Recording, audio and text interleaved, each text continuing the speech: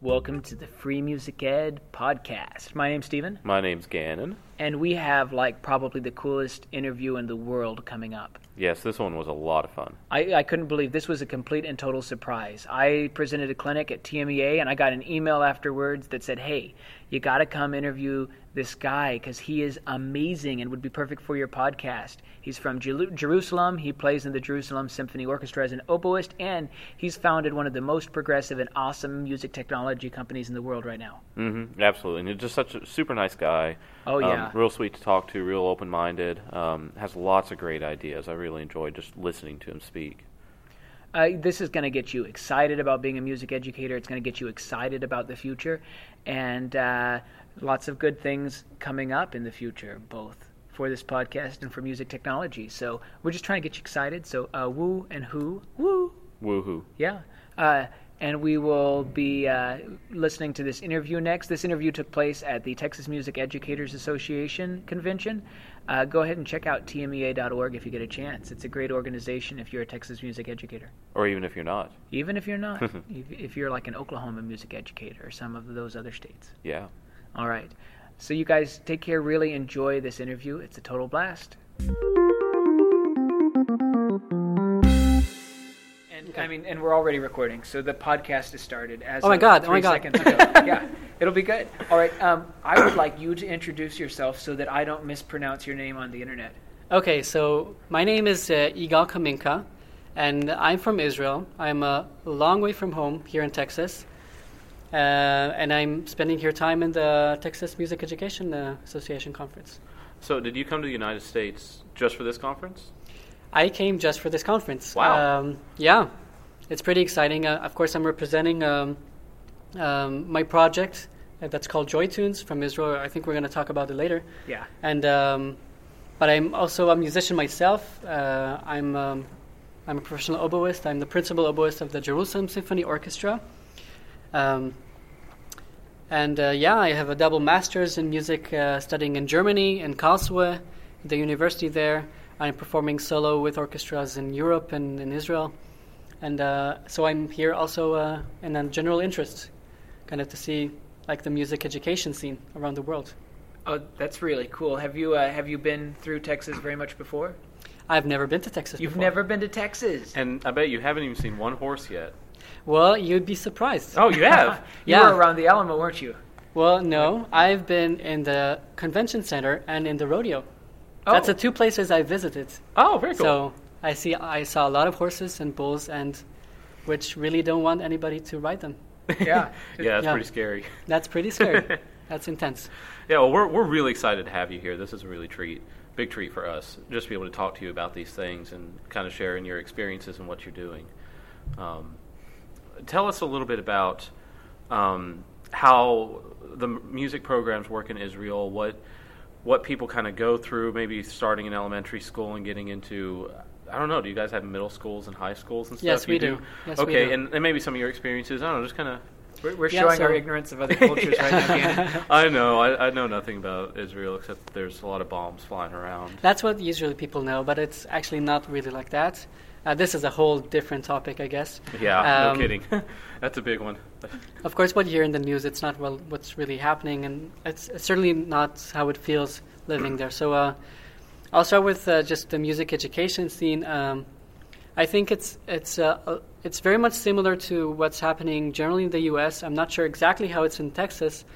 In Israel, in elementary school, probably in the second or third grade, everybody's going to play recorder, almost everybody, I guess. And that's going to be for 1 year or 2 years. And that's obligatory. So everybody's learning recorder. And after that, there's kind of a whole of music education. Some proceed to play in some wind bands or string bands. they mostly don't go on playing recorder like I did. So they go on to play in bands, but the band scene, the marching band, is not a strong thing in Israel like it is in Texas and the U.S. in general. You don't really have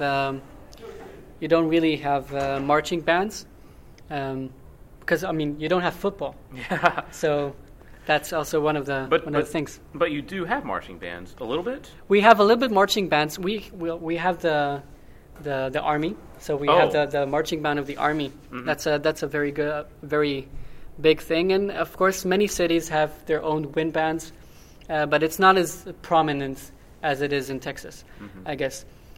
So actually, what happens is after you finish learning in school recorder, and some actually learn some to play keyboard, but then if you decide to go on, then that means you're probably very serious because usually people don't.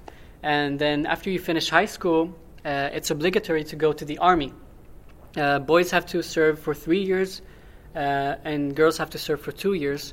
And then I served as an army musician. That was a special unit. I played chamber music to soldiers, explaining about music and stuff like that. I think every year only like 20 people are accepted to this unit. And if you're not among them, then you have to do other stuff, and practically you have to stop playing. So if you go beyond that, you're probably very good. And then what happens is after the army, we have a couple of music academies. We have very few people actually attending these academies with the level being very high. Because, if you crossed the army and if you did all that and you're still a musician, you're probably very good. Mm-hmm.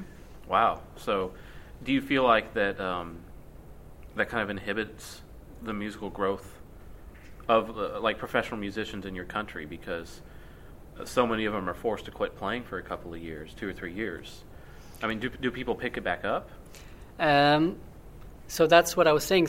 People who do pick it up are the ones who are extremely motivated, the ones that really have that in their blood. Yeah. So usually it doesn't happen. A lot of people keep on playing until the army. And then sometimes in the army you can do really interesting other stuff. It's not only soldiers and combat, it's intelligence units and some very interesting other stuff. And then it's kind of a known thing that after the army, you kind of start your life.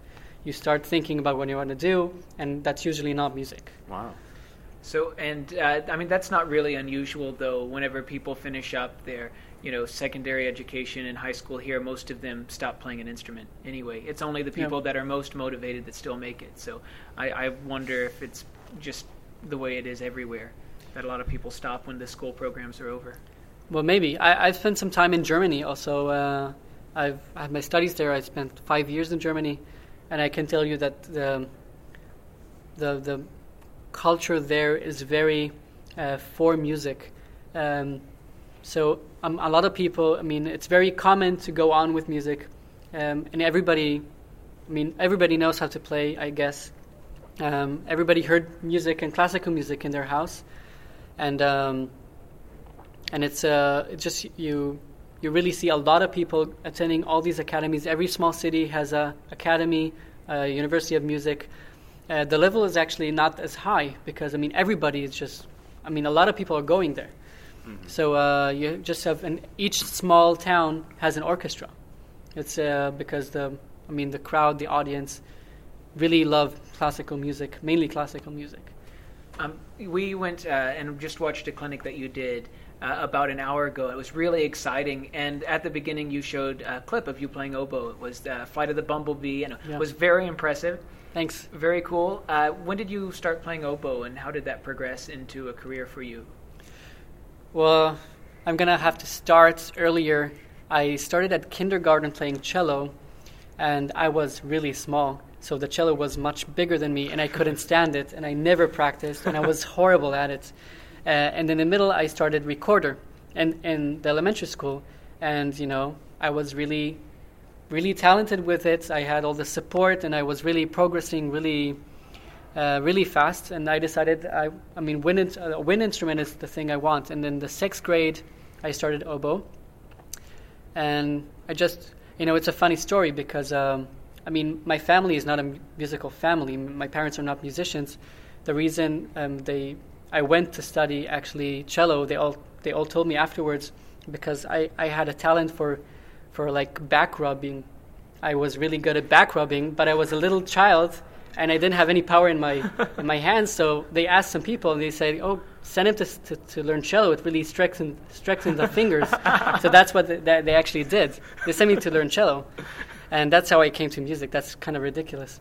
That's amazing. The cello and masseuse school. And also, I have a funny story for oboe because my mother, she really likes like klezmer music, and when I went to the conservatory in the 6th grade and I went to the principal there, he kind of interviewed me to see what instrument is appropriate for me. I wanted a wind instrument, and my mother said, "I want him to play clarinet because I really like klezmer music." And he practically lied and said, because they had a bunch of clarinet players, but they didn't have any oboe players, and they were just starting a new wind band, and they really needed an oboe player. So he said, "Yeah, oboe is just the same for playing klezmer music, and you'll see it's just really the same." And so I just started oboe and went on from that, and I don't play any klezmer music. See, that's exciting because I've been on a kick the last 2 months. I've been researching online because I'm a clarinet player. Oh. But that's really cool. Okay, and completely random. That was wonderful. And wow. so... Yeah, that's... just goes to show you never know. Yeah. When you were in the military, did you play oboe during that time? Is that what you were playing? Well, yeah, I had a quintet, a woodwind quintet, and my job was to go around the country between bases and play concerts, like we call them explain concerts, that you play a piece and then you explain about the instruments, about the piece and everything to soldiers. So actually giving like music education to soldiers who usually have no idea about music at all. So that was very exciting and very challenging. Of course, we had to cut down the classical music and put some more popular things as well. Woodwind quintet, pop music. I like that. Yeah, we have that some apparently. Adele. Yeah, some Adele. We didn't have any Adele, but some like more popular Israeli songs and stuff like that. Huh. That's really neat. And then whenever you came out of doing that, you went straight into what? Into the Jerusalem Music Academy.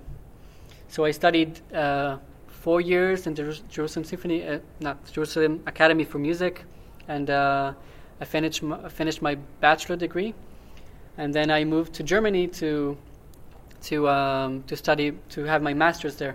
The thing is that I have music in my blood.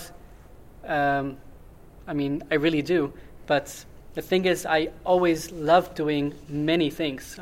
I was a recorder player. I continued playing recorder until this very day. I have a double master's, one in oboe and one in recorder playing. So I used to play a lot of recorder, a lot of oboe. I actually sung in a barbershop quartet. I sung in You're like my new best octet. friend. That's awesome. Stephen loves this stuff. Right, that's good. I love this stuff as well. I sung in the kind of a cappella octet, like the Swingle Singers, if you know this name. Yeah.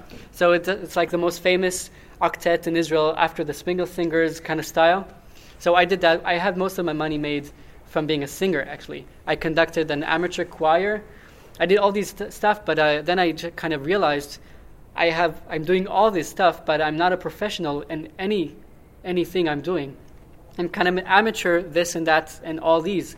And I decided I have to focus, because if I'm not going to be a professional on at least one of these things, then it's just not going to work. So I decided to just put all that behind me and focus on oboe. So I went to Germany and I did that. Started my second degree. After 3 months, I almost went insane because I only did oboe. And Oboe does that to people. And I started another master's degree in recorder as well. And then I started, of course, Baroque oboe. I play the authentic instruments from the Baroque time. Oh, man. That's great. I just came back, to doing all these kind of stuff. I don't sing anymore. That's kind of the sad part of the story. Mm. But I like doing a lot of stuff. So a little side question.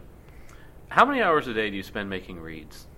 That's a you know oboe players, Yeah. I guess. I do. I used to spend a lot of time until I decided I'm not going to do that anymore. That it started to drive me crazy. And actually, I'm one of the examples of people who are least doing reads right now. I think I'm probably once every 2 months. I have a weekend where I'm just intensive work on reads, and then making reads for the whole next month. So. Oh, cool. Because it was dominating my life. I mean, I heard people. It can drive you insane. This thing. I had friends in Germany who told me that after a concert, they are sacrificing a reed, breaking it as a sacrifice to the reed gods. And they were serious. They were, I mean, half serious. Right. Yeah. But the half part which was serious was kind of troubling. So. So, I mean, I just really decided I'm going to learn how to do it really right. And then if you know how to do it, you don't have to spend so much time, because if you're making 5 reads and 3 of them or 4 of them really work well, then you don't have to spend so much time on it. Yeah. In universities here, we'll have practice rooms, for all the students. And then there are individual read-making rooms for students just to sit there in this little cave with no windows. And usually the doors don't have windows. So you either. don't have windows as well in Texas? I mean, is Not in it the kind of an basements. international thing not to have windows in read-making rooms? Why do they have that? No distractions. It's like Walmart. They don't want anybody to get out of there before they finish. Buying everything. Yeah, right. You got to work on your reads. Or losing their sanity, one of the two. Oh, Yeah, so a lot of oboe players are lost their sanity. I know. yes, A lot they of have. sad cases. That's wonderful. Whenever we were listening to your clinic, I got really excited because you seem to be on board with what a lot of educators are realizing, and that is the world is changing at this completely and entirely different pace. And it's probably always been true to some extent that there's a difference between generations, but it seems like that has grown exponentially in the last 25, 30, 40 years. Well, since the internet especially. Right. Since the internet and since the smartphones started kicking in, that's even more. That's even faster. Can you tell us a little bit about what that vision is, because that works into what you're doing now? Well, I'll be very glad. I mean, the differences between the generations, the terms that I've been reading a lot about that. The terms that they use is like they call people in their 40s, 50s, they call Generation X. People in their late 20s, 30s, they call Generation Y, and people. Students, people younger than that, they call Generation Z. And each generation have their own characteristics. Characteristics. Thank you very much. We'll say wrong too. Took Gannon 2 tries. Yeah. And their own needs. And our students, the generation is changing faster and faster. And in the near future, it's going to be really a different world. And if you're talking to in the music education world, I mean, basically, the basic methodology of teaching music hasn't changed in 400 years. And just now, in the last 20 years, it's starting to shift, but not as fast as the video game world. Xbox, Nintendo Wii. I mean, how can you compete with that? I mean, the whole idea of my project called JoyTunes, I came back from a vacation in Germany, and I visited my nephew. And he was studying piano, and so I asked him, how is it going with your piano, He was like, yeah, it's fine. But you have to see my new Wii game. And he was so excited about that. And he showed me this Wii tennis, and I took a look of his, the motorics needed to play that. That was, I just thought, why not use that to teach music? I mean, to really get beyond the technical stuff, the frustrating, tedious practicing experience, use that and make a game out of that. Because we cannot possibly compete with the experience of playing the new video games. The visuals, the audio, it's just overwhelming. And when you have all that distractions, I mean, have no chance as a music teacher. When I was a kid, I never practiced. I hated practicing. The only way you could make me practice, I would open the radio and I would just started to try and play whatever I heard, and that was kind of my way to escape scales and all these horrible things that they make you do. And so what we're doing, our projects, is all about giving motivation to practice by what I call gamification, making a game out of it and turning the scale experience into a fun game. That's great. I think a lot of us observed, like, a few years ago, I don't know, maybe 5, 10, whatever years ago, the Guitar Hero phenomenon, where they came out with this Guitar Hero guitar, and people spent days and days building up the coordination to play this, silly game with this fake guitar. And I know it occurred to a lot of us that if only they'd spent all that same time and energy on an actual guitar, they'd actually probably be pretty decent.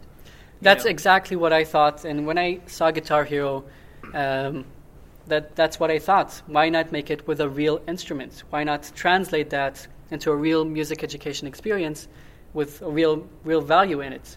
Because, also people started learning, playing Guitar Hero, and some of them decided they want to learn a real instrument afterwards. So that's what we're all about. We're kind of trying to give the Guitar Hero experience, but using your own instruments. And we had a rough time developing the technology to it's called a signal analysis, just recognizing the sounds in real time. So there's no cables or hardware needed. It's just you put the iPad on top of your piano and you just play, and it listens to you, and you control the game while playing the piano. So that's how it works. I think that is just mind-blowing. Like, you doing that right there, you've crossed a line in how we can use our instruments to interact with things like video games and stuff like that. We have some stuff like that in the States, like called smart music, that can kind of do that stuff pretty well. But it's always really dry, and it's put in very what's the word I'm looking for? Well, it's just basically it's staff paper with a line that moves along as you play. It's very dry, very educational. Yeah. Very, here's your scale, play your scale right. You didn't play it right. Okay, play your scale again. There's no fun to it. There's no interaction. There's no interaction. So There's not that back and I really forth. respect the smart music because I know their product, and it has a great educational value to it, and it gives a lot of options to teachers. But one of the first things I look at when I'm assessing a tool, a new app for music education, is it energizing? Is it interactive? Is it a real alternative to the video games they have just lying on the other side of the room waiting to be played and blow their minds away with all the amazing graphics and the whole game experience? So what we try to do is really have a game twist to it. Not only we're walking between a fine line between the educational value and the game mechanics. And one of our team members, I have to tell you the story. He applied for the job. He's a great coder, but we had a lot of great programmers, coders applying for the job. But the thing that made him be selected is that he put in his CV that he was the European champion of playing Tekken. Tekken is one of the fighting games. The fighting games, like Street Fighter. Yeah. And he was the European champion of playing Tekken. Wow. And he actually put that in his CV. That's a crazy thing to put in your CV. But that got him chosen. That he's a genius gamer. And he's putting game mechanics in the software that you just feel like you're playing a video game and you're not noticing even that you're actually practicing. The dream is that you dream of playing your favorite game, and you just by the end of it you become a better musician. So that's kind of the key phrase here. It's combining those two experiences. Exactly. That's Exactly. really cool. You had a neat table of all those different words, about how you evaluate a different tool. Do you find many other tools that are anything like what you're doing? Is this emerging? Are there a lot of things happening, or yours is the best I've seen. And I looked around at a lot of them and just not having to use any controllers, and the response is really good. It really is processing in real time, and we got to kind of test it out during your clinic, and it was fun. I was having a good time, and I don't think it was designed for people my age, but I was having a good time. Yeah. Well, it's not designed for people your age, but we do have a lot of people playing it because our content is really radio hits. We have like Adele, Coldplay, Bruno Mars inside, so we have a lot of people playing that just to get to learn the songs. They are, I think, this whole movement of music education. It's really fast growing. In the last 2 years, Some applications are trying to do what we do, recognizing real instruments. Before 2 years ago, our only competition was like a colorful method book with a playback CD. But in the last 2-3 years, a lot of applications are trying to get into that. And I think this is the general direction. This is the future of music education. I have no doubt about that. This is seriously the future of music education. And it's going to be the way people will learn an instrument, any instrument, I think in about 5 to 10 years. That will be the way people will start learning an instrument through a game. Because the whole point here is also crossing the beginner phase, which is the most frustrating when you don't get the satisfaction of actually playing a song, making music. You're just stuck with the technical stuff. So it's going to be with any instrument, with guitar, with piano, with all the band instruments, with saxophone, string instruments. Everything is going to be there. I guess we better start describing what your actual products are like. 'Cause we're getting into all the details without explaining what they are. These people haven't. That's right. We're in a clinic. Right. So, can you tell us a little bit first about your recorder series, and then we'll move on to the piano? Okay, great. So I'm a recorder player. That's one of the reasons we started with recorder, and what we have is actually we have two products, two tools to teach recorder. Both are available online. Recorder Master is totally free. You can just go there and play the game online. And the whole point here is that it works playing your own soprano recorder. You don't have to connect anything. You just have to have an internet connection because it's online, and you have to have a microphone, which is in most computers it's built in. It works with a PC and a Mac, so it's no problems there. And then it just you follow a road, like a campaign, teaching you really the ropes of playing recorder from the first notes and additional notes, playing them together, practicing them together. You have different kinds of mini games working on different skills. So you have, of course, we call the target game for working on finger technique and learning songs. That's the basic game. But you have other games as well. For instance, we call it the flying game, which you're flying an airplane by playing a single note, just playing long tones. So this is a translation of an exercise for playing long tones, for correct tone production, tone stability. We transform that into a game. You're flying an airplane, and you have to keep it up. And when you're playing the note, it goes up, and the strength of your blowing controls the height of the plane. So you're intuitively learning where is the right place because you have prizes waiting for you just in the right height, the right pitch. And then you learn how to play just in this intuitive way. You learn how to play in the right pitch and keep it stable. So, and we were watching this, and so you demonstrated this during your clinic, and you would take, and when he played quietly, the plane was closer to the ground. Whenever he'd play louder, it registered and the plane went up in the air. And so by playing louder and softer, you were able to take and move, and you collect these different prizes. They were music notes. Yeah. And fly around and avoid obstacles and do that. And it looked like it was really fun. Yeah, it's really fun, and actually this is one of the most popular game with recorder teachers because, they spend months trying to teach their children to blow just more than a right. To actually blow, or some students come and they take the recorder and like inside, which makes this terrible squeak, horrible squeak, and this just in 10 minutes. They learn how to blow inside the recorder. That's right. It's really working really, really well. Otherwise, you crash the plane. Well, I actually crashed the plane inside the clinic because I was saying something that was quite embarrassing. It was good. I don't know. I think this is absolutely genius. It takes something that we haven't been doing in music education with these small little technical things that they have to learn. That's always so frustrating. It gives them those goals. It gives them, why do I want to play with a good sound? Oh, we got to keep the plane in the air. Of course. So it gives them that tangible, right in front of their face goal. And one of the challenges is here really thinking about breaking down the specific skills you need to play an instrument and create a game that works on that skill. So we had that with the airplane we had for tone production. And the target game, each target is activated by a different tone, you would practice fingering technique and you would learn songs and timing. And we have one for ear training as well. When you have the character jumping, you hear the characters playing you a sequence and you have to repeat it, and you're jumping between steps. And if you don't play the right note, you're going to also fall down. I mean, it's a very basic ear training, but that's the level you need at that point. Mm-hmm. And it's working really well for the Recorder Master. And the other type of game, we have the Recorder Express.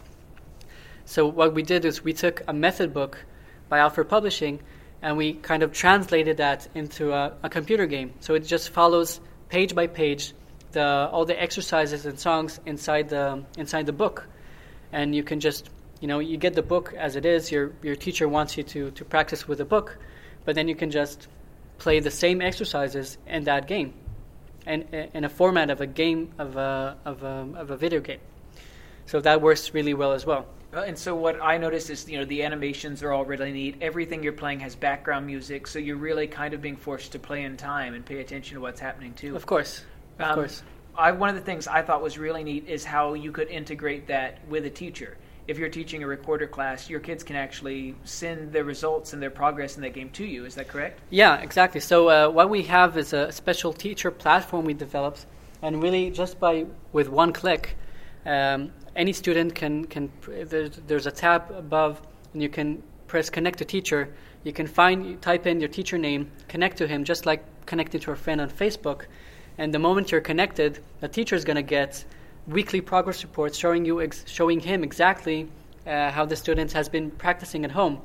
And of course, when you're talking about recorder teachers, they have sometimes, dozens and dozens and sometimes hundreds of students, because they're teaching large groups. And so they really can get an indication who needs special attention, who had problems, and who is moving ahead nicely. So that's a huge thing as well. And they get everything is free, of course, and they get free downloadable sheet music and playbacks of the songs from the game. They can use that in the classroom. We have a bunch of class activity ideas that they can read about and use it in the classroom format, using a smart board, using a projector, all sorts of great ideas. And that's, of course, besides the main purpose is to encourage practice between lessons. Something that you mentioned in your clinic that was really cool is that you see this thing as being a tool, but you were explaining to us why it could never really replace the teacher. So all of us that are scared to death that computers are going to take our jobs in the near future, why do you think that isn't the case? Well, I'm a musician, so I know it for a fact that no technology in the near future is ever going to replace an actual teacher. There are limits to what technology can do, and of course, what this whole field is about is teaching music, not only the technical stuff, but teaching musicality, teaching phrasing, teaching style.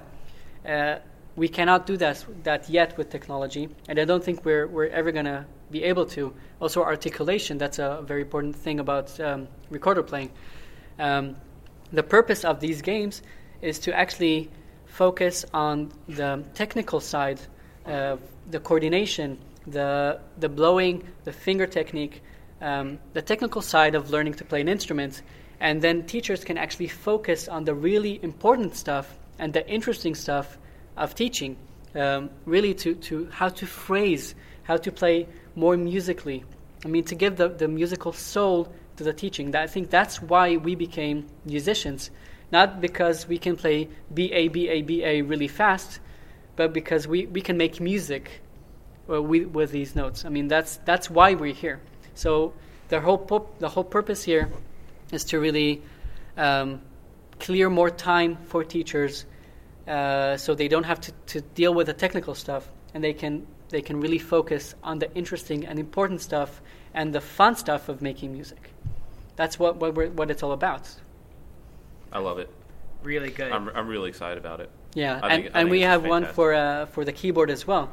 Before we go to that, your model works. You're giving this all away for free, which we love. We're all about free music resources, which is great because you can integrate them right now. You don't have to call. You don't have to get a purchase order. You can just go get started with this. That's really neat. But it seems like you have a business model kind of like I was talking about musictheory.net in the last podcast and earlier, where you give away this content for free online, but you can also take and download an app that will let it all be contained on an iPad or an iPhone, those type of things, so that you do have a method of making income if people want to do that, but it's incredibly affordable, or just use your computer and do it for free. Is that how it works? Yeah, for Recorder Master, it's just the online version.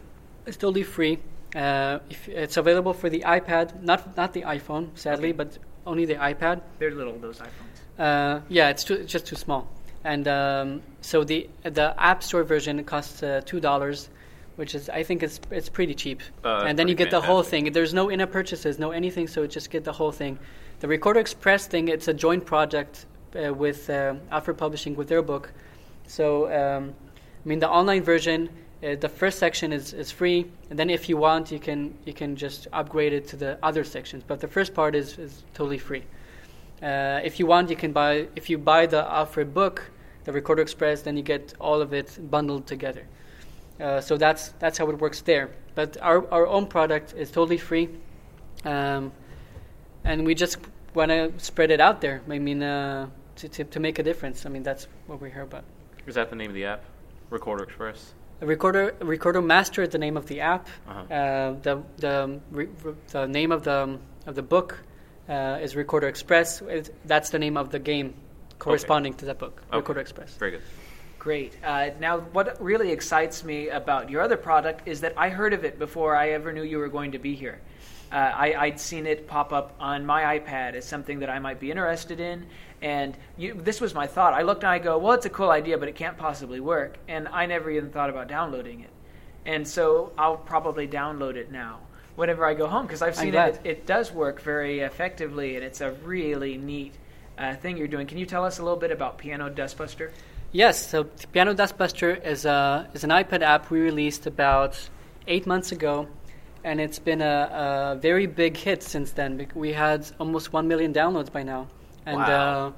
And the actual thing is that people are just going on and playing with it because we have all this content, which is, you can get classical music and opera music and all that stuff. But on the other side, you have radio hits. You have Coldplay. You have Adele. You have Bruno Mars inside. You have Leonard Cohen.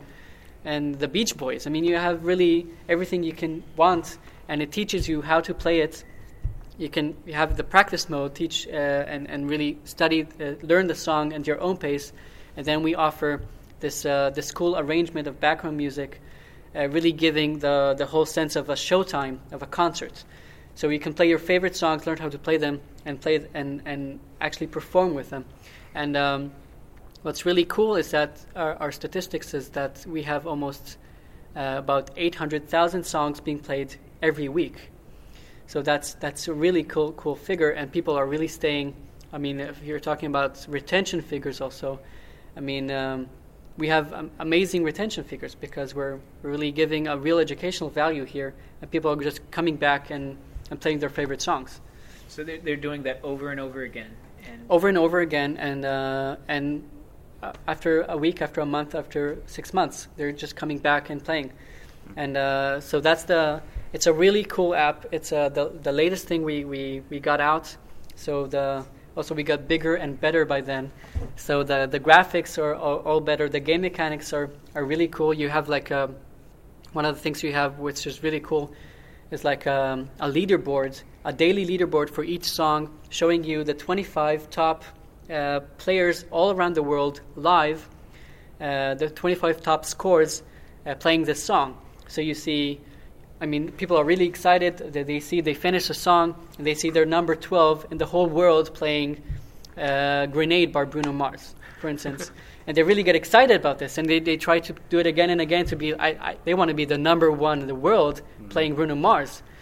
So they kind of get to know the other players. Oh, this guy from China, he beat me yesterday. I got to show him this time. It's really cool. So talking about how the program actually works, I was watching it go by. It reminds me a lot of Guitar Hero, but the one advantage that it has way over the top of Guitar Hero is that you're using a real piano. We're using a real piano And there are no, I mean, as I mentioned, no hardware or any connections. Just put it on the piano and it listens to you. And that's the uniqueness of our technology.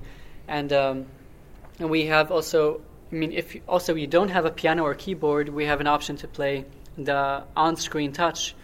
And then you can just try it out, and it's actually a lot of fun. You can play it on the road, spending a lot of time on the train. You can just play your favorite song and learn how to play it and get to play it with this exciting music, cover versions that we have. So that's really neat. And the other big advantage over Guitar Hero is that all of your action takes place on a staff.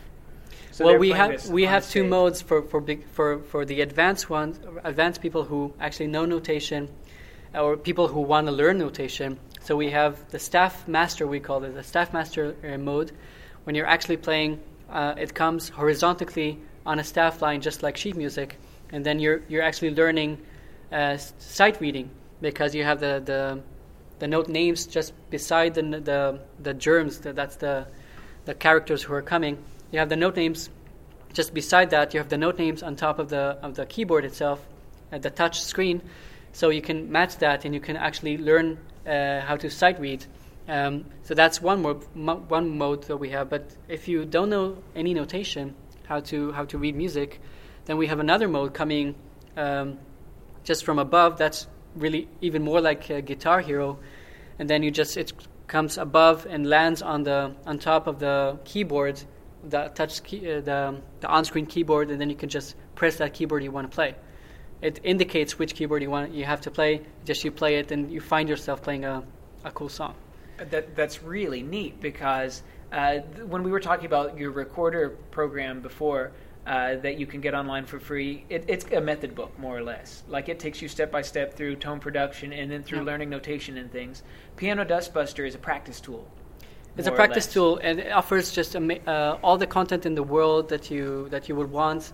And it's actually divided from difficulties. So we have a system that recognizes your level. If you played a song, it was a medium difficulty, and you played it not so good, you have a recommendation song offering you the songs you should get according to difficulty and genre. So that's how we also keep the interest going, because we're recommending songs which are appropriate for you all the time.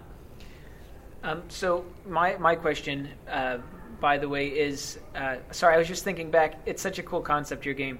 You play a grandma, which doesn't sound exciting in and of itself. That is like dusting these germs, keeping them out of their house. That's the storyline we have. You're playing a granny with a duster, and you have all these germs trying to come and sneak into the family piano. That's like the official story, and you're just kicking them off with a duster. It sounds kind of stupid, but it's just funny. It's great. It's hilarious. Not any more stupid than any of the other games that we play. Well, yeah. I mean, you're not throwing birds at pigs, Not anything like silly like that. Yeah. That's really cool. Now, what's next? I know you were talking about you're working on an app, because this Piano Dustbuster is all one hand, right? Yeah, it's currently just one hand. It's mainly made for like an introduction to music, introduction to piano. We were surprised by the amount of teachers who are actually using it with their students just for fun reasons.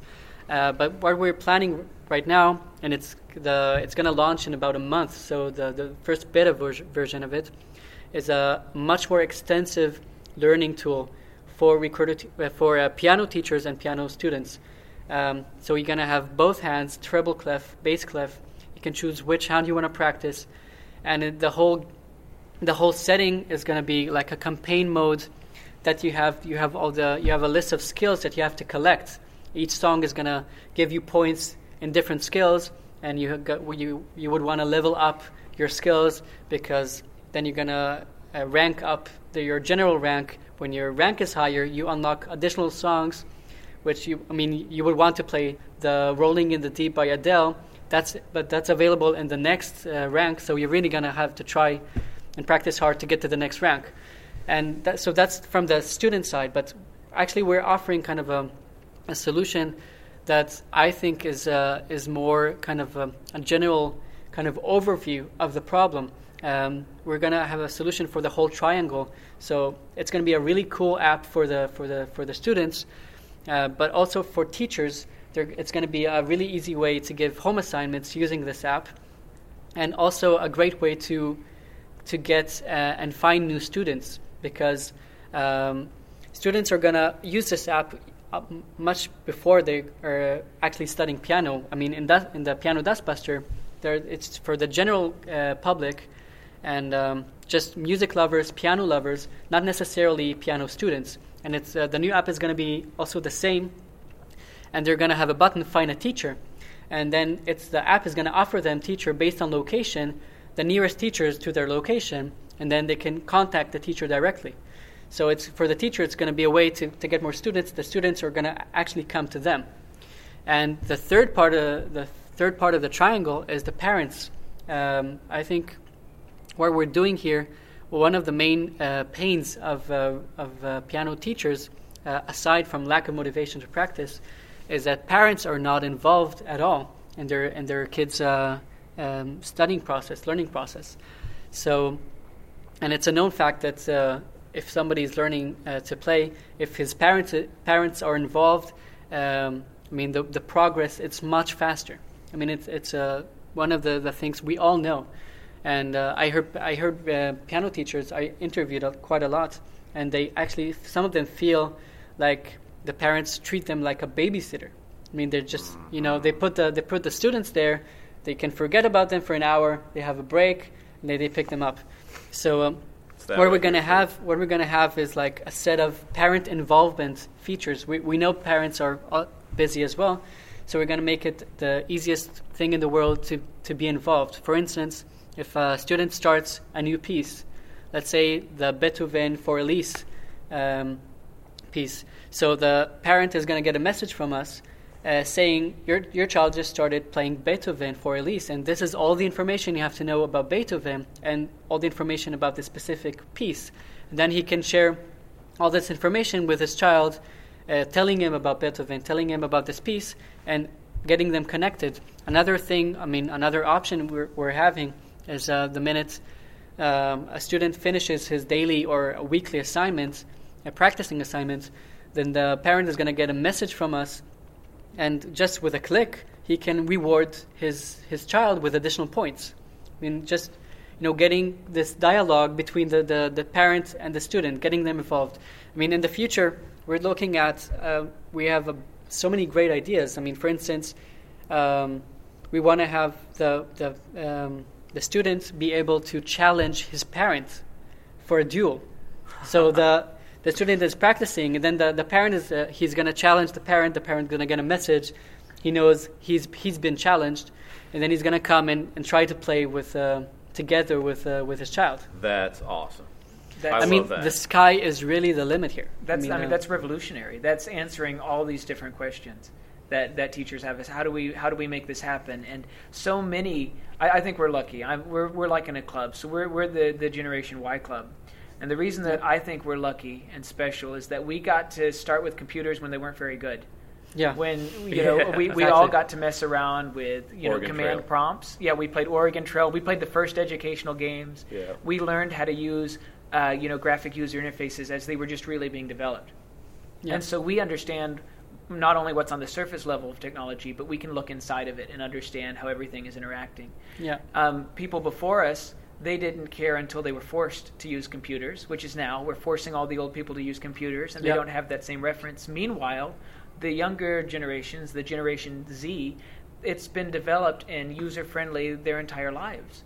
And it's completely and totally natural to them, but a lot of them don't understand what's going on behind the scenes. Yeah, I have to tell you, I've seen a great YouTube clip. You see a 3-year-old sitting just near a table. There's a newspaper spread on that table, and you just see him looking at the newspaper and then trying to swipe the newspaper, and he doesn't understand why it's not just why is the page not turning.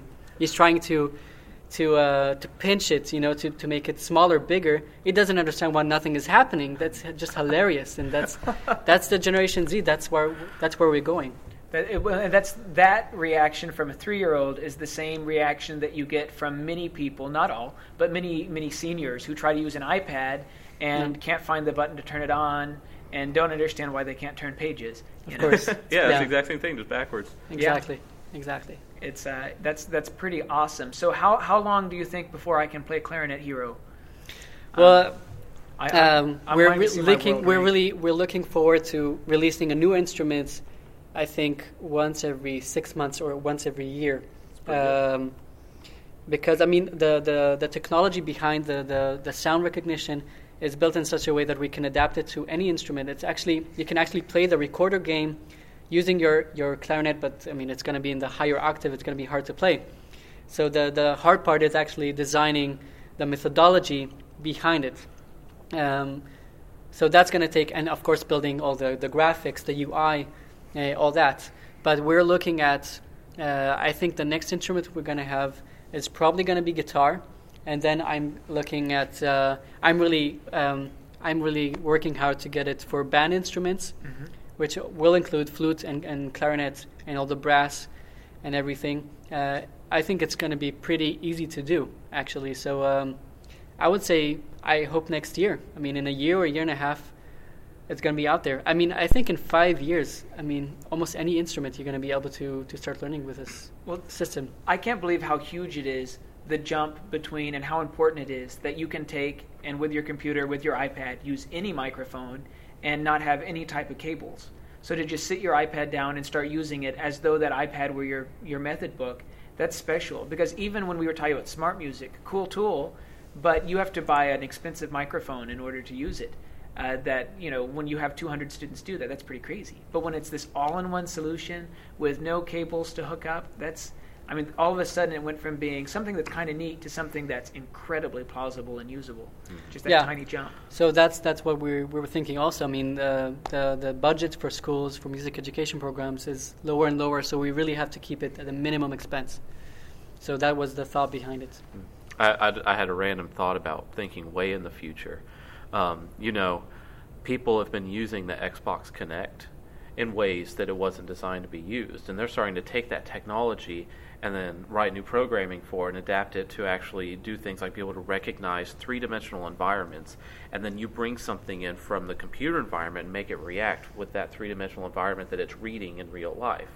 When they're starting to do that kind of stuff, I'm thinking, what if we hit a point, and maybe we're headed this way, where you can use this kind of technology for music in determining whether this person's playing with good technique. Whether the violin bow's moving the right way, whether their fingers, are coming off the horn too far, or, things like that. I think we're definitely going there. That would be really that's cool. not in the so far away future, I guess. I mean, we're going there, and we're also going. I mean, I said this. I'll keep saying it. The sky is the limit here, because you can play a duet, like on your real instrument, with somebody from Beijing, and have a cool ensemble just playing stuff together, and or competing with each other. It doesn't matter. Actually, I have to mention, we have kind of an experiment we made around the Olympics. We released another app called the Piano Summer Games. So it's pretty similar to the Piano Dustbuster. The skin is different, but it's practically the same, and it's all built on national anthems. So the whole song catalog is national anthems. You can play any national anthem you want, and you can learn how to play it, and you can play it in your own pace, and then play it with actual wind instrument band playing with you. And the special thing about it is not only you can learn to play the national anthem, but we made this experiment of opening real-time world competitions of playing piano. So, for instance, we opened a window of half an hour that you have half an hour of in real time to play the Mexican national anthem the best way you can. It's open all over the world in the same half an hour, and you get three shots to play it the best way you can. And the three winners get medals: gold, silver, and bronze. And then it's actually, you're collecting medals for your country. You're actually representing your country in kind of the piano Olympics, playing national anthems. So it's a really cool stuff. And we had this cool table of we call it the Clash of the Countries. You can actually see the medal count of each country. And it was really dramatic, We had suddenly people from the United States found out about this game. They started collecting all these medals, and the United States were ranked higher and higher. And then people from Thailand sometimes, there were like some crazy 3 people from Thailand playing 24 hours a day, collecting medals, and all competing in every competition they could. And it was a competition between Thailand and the United States. Suddenly Germany went up. Suddenly China went up. And it was just the crowd.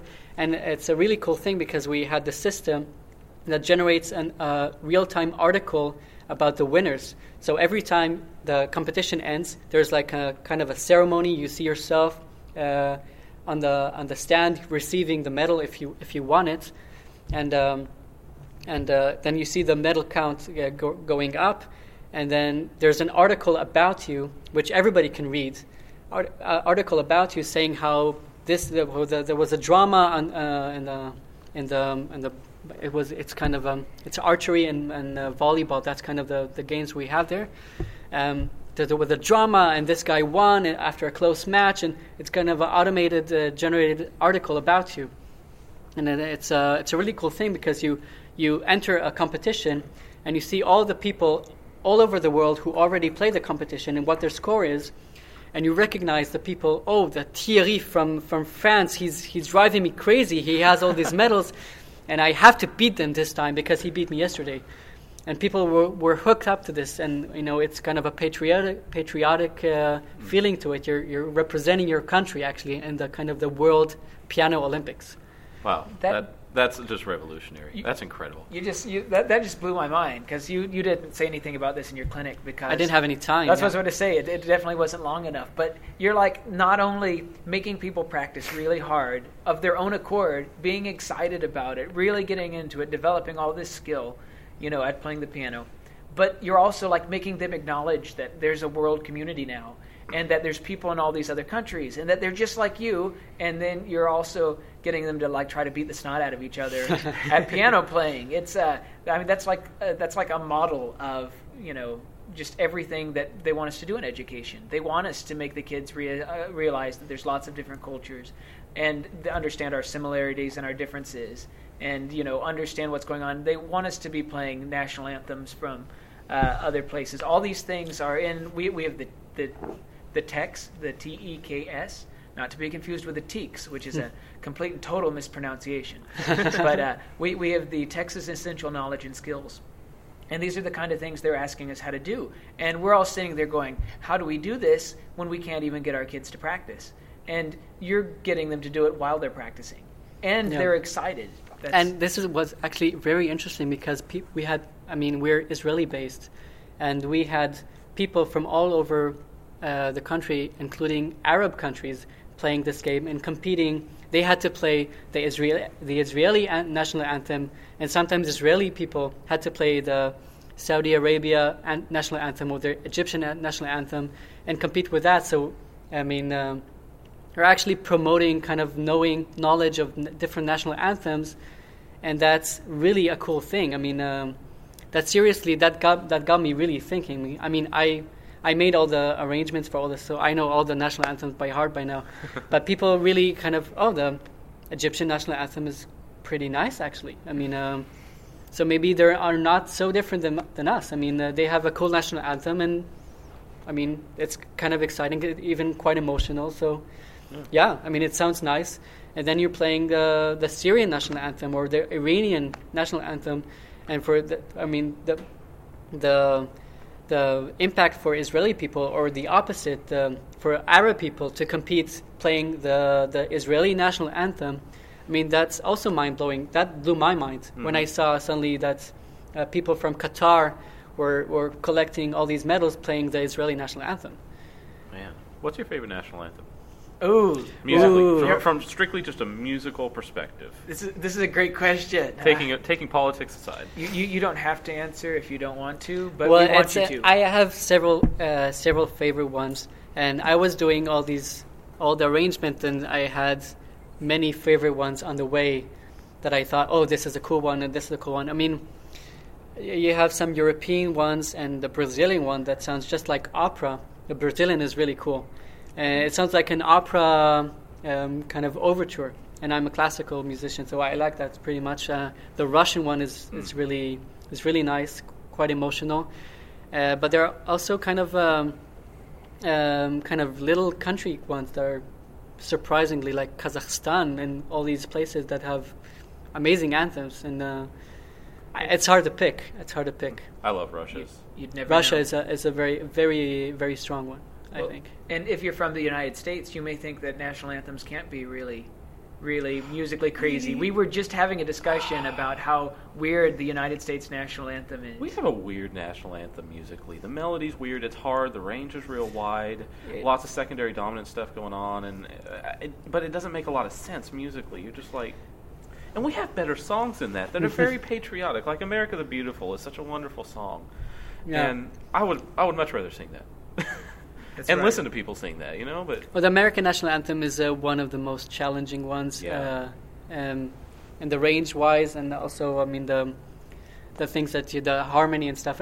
It's kind of unique. I mean, one thing I noticed with a lot of small countries, sometimes that they're really trying to look Western. Like if it's a small country that's not in the like a member of the known Western world, sometimes they choose a national anthem that would sound as Western as possible, and then it's kind of boring because sometimes they don't do a very good job. It's very predictable. It's not really emotional, and but you get all this information, all this sense when you're just picking up different national anthems. Bulgaria, for instance, it's a very special national anthem. And that's, just knowing, you're kind of getting the sense of a cultural sense and a global cultural sense when you're playing that game. So that was one of the things I liked about it. Man, that's fantastic. Man, I really, really enjoyed this interview. This is so cool. This is really awesome. Is there any last remarks that you kind of want to add? Did we miss anything? Before we close in? I don't think we missed anything. I'm really happy to have the chance to talk about it.